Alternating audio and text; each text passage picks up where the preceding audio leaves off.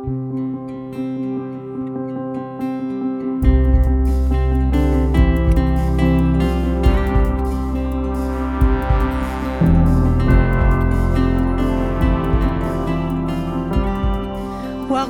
You're listening to the RPC Sermons podcast.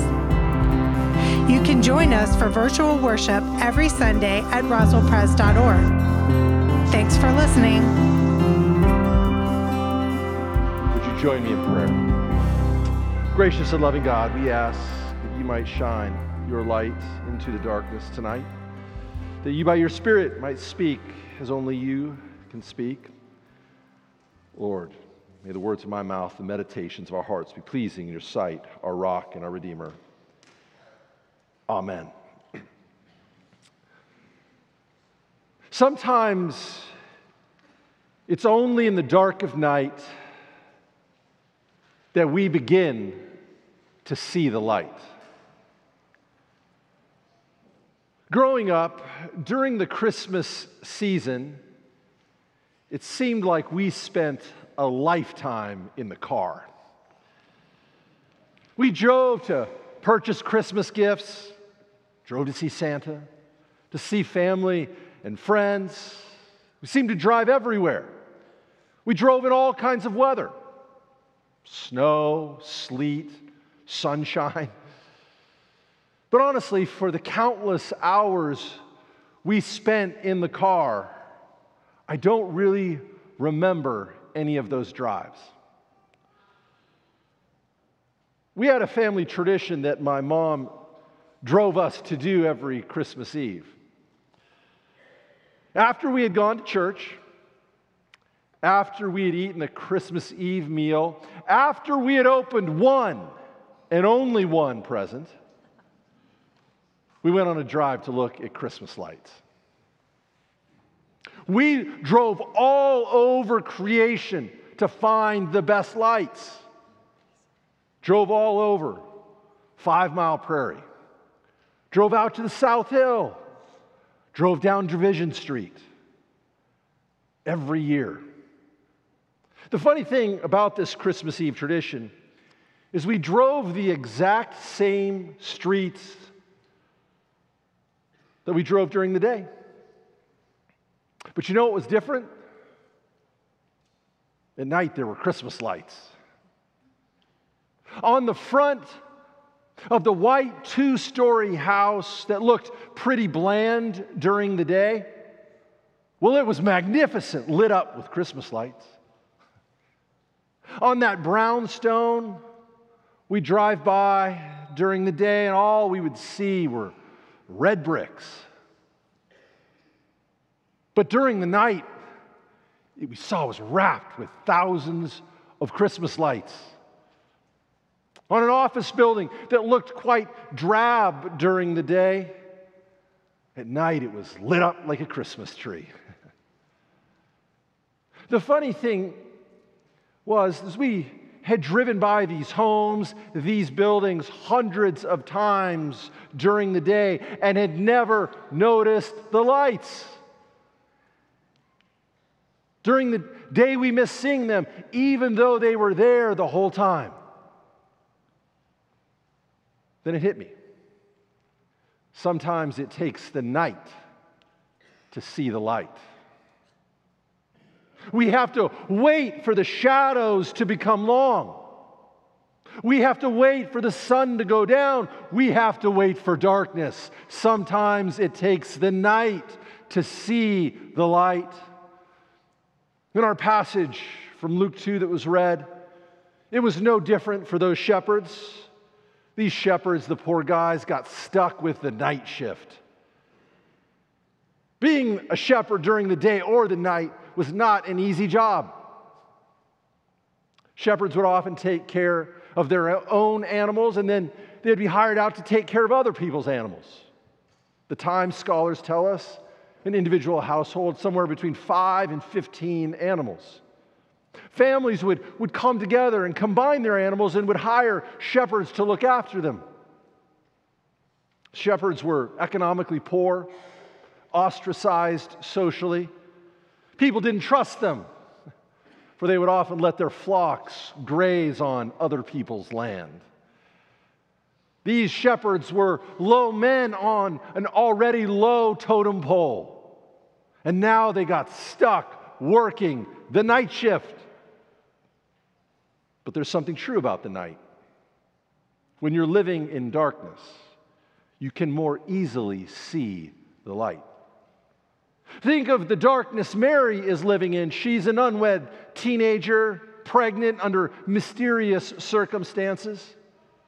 She has no idea where they're going to stay for the night. She has no idea what the future holds. And yet, she's trusting in that fact that when it's dark, you can notice the light. Consider the darkness Joseph is living in. His girlfriend is pregnant. When he tried to leave her quietly, he was stopped by an angel in a dream. He's got financial issues. He can't even spring for a hotel room. He gets stuck in a stable. And yet here he is, believing that when it's dark, you can really see the light. Consider the darkness of the Jewish people. At this point, they'd been waiting thousands of years for God to send the promised Messiah. They've endured years of bad leadership, evil rulers.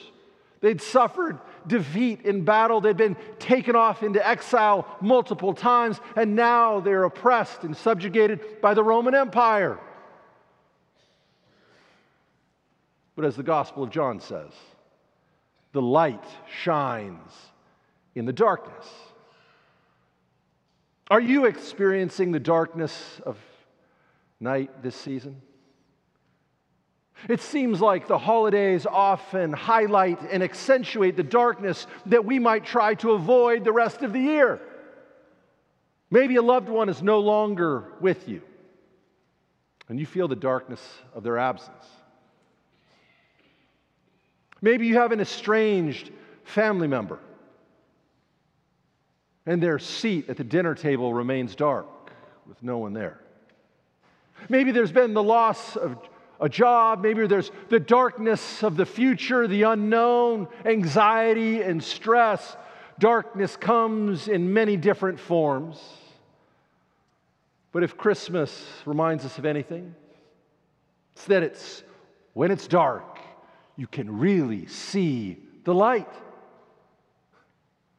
And so we stand alongside Mary and Joseph and the shepherds, all standing in the dark, but knowing that when it is darkest, you can more easily see the light.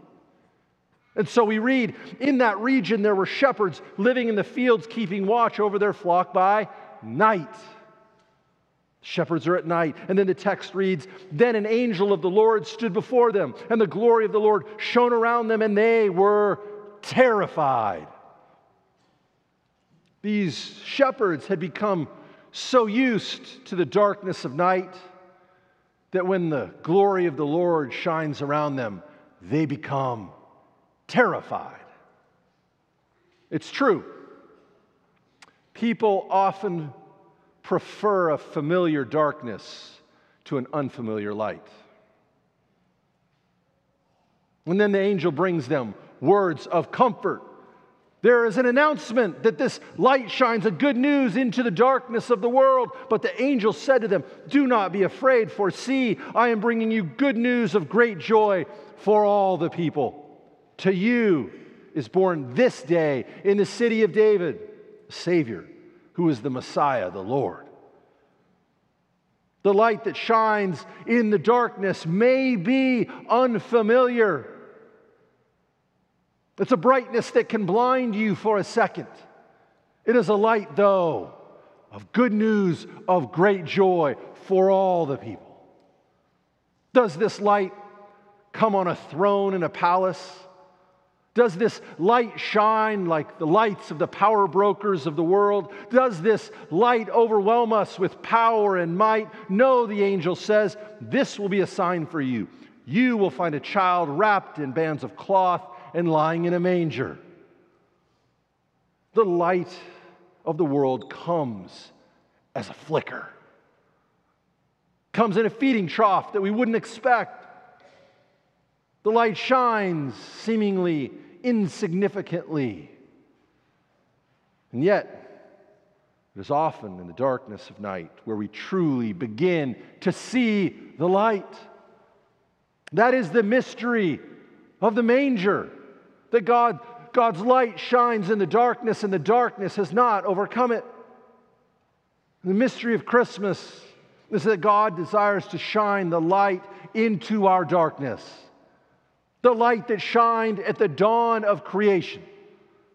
The light that shined to those shepherds. The light that shined out of that lowly stable, out of the manger. The light that will once again speak out of utter despair and even death itself.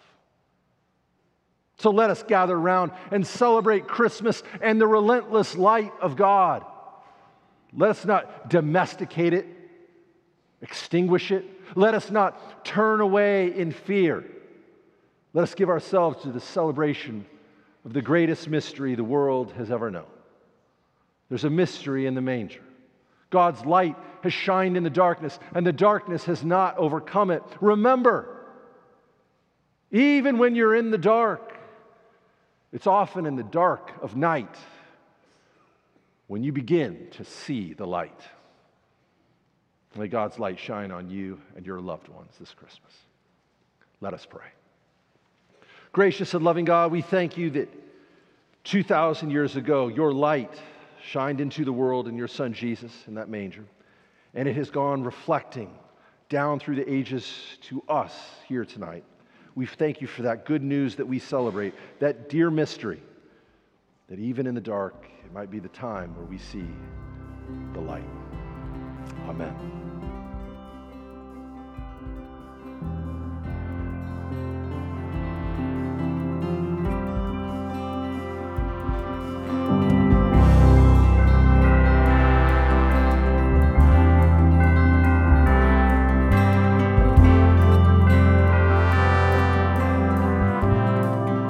You've been listening to the RPC Sermons podcast. Please let us know you're here by visiting roswellpress.org and signing our digital friendship register. May the grace and love of God be with you today and throughout the rest of your week. Thanks for listening.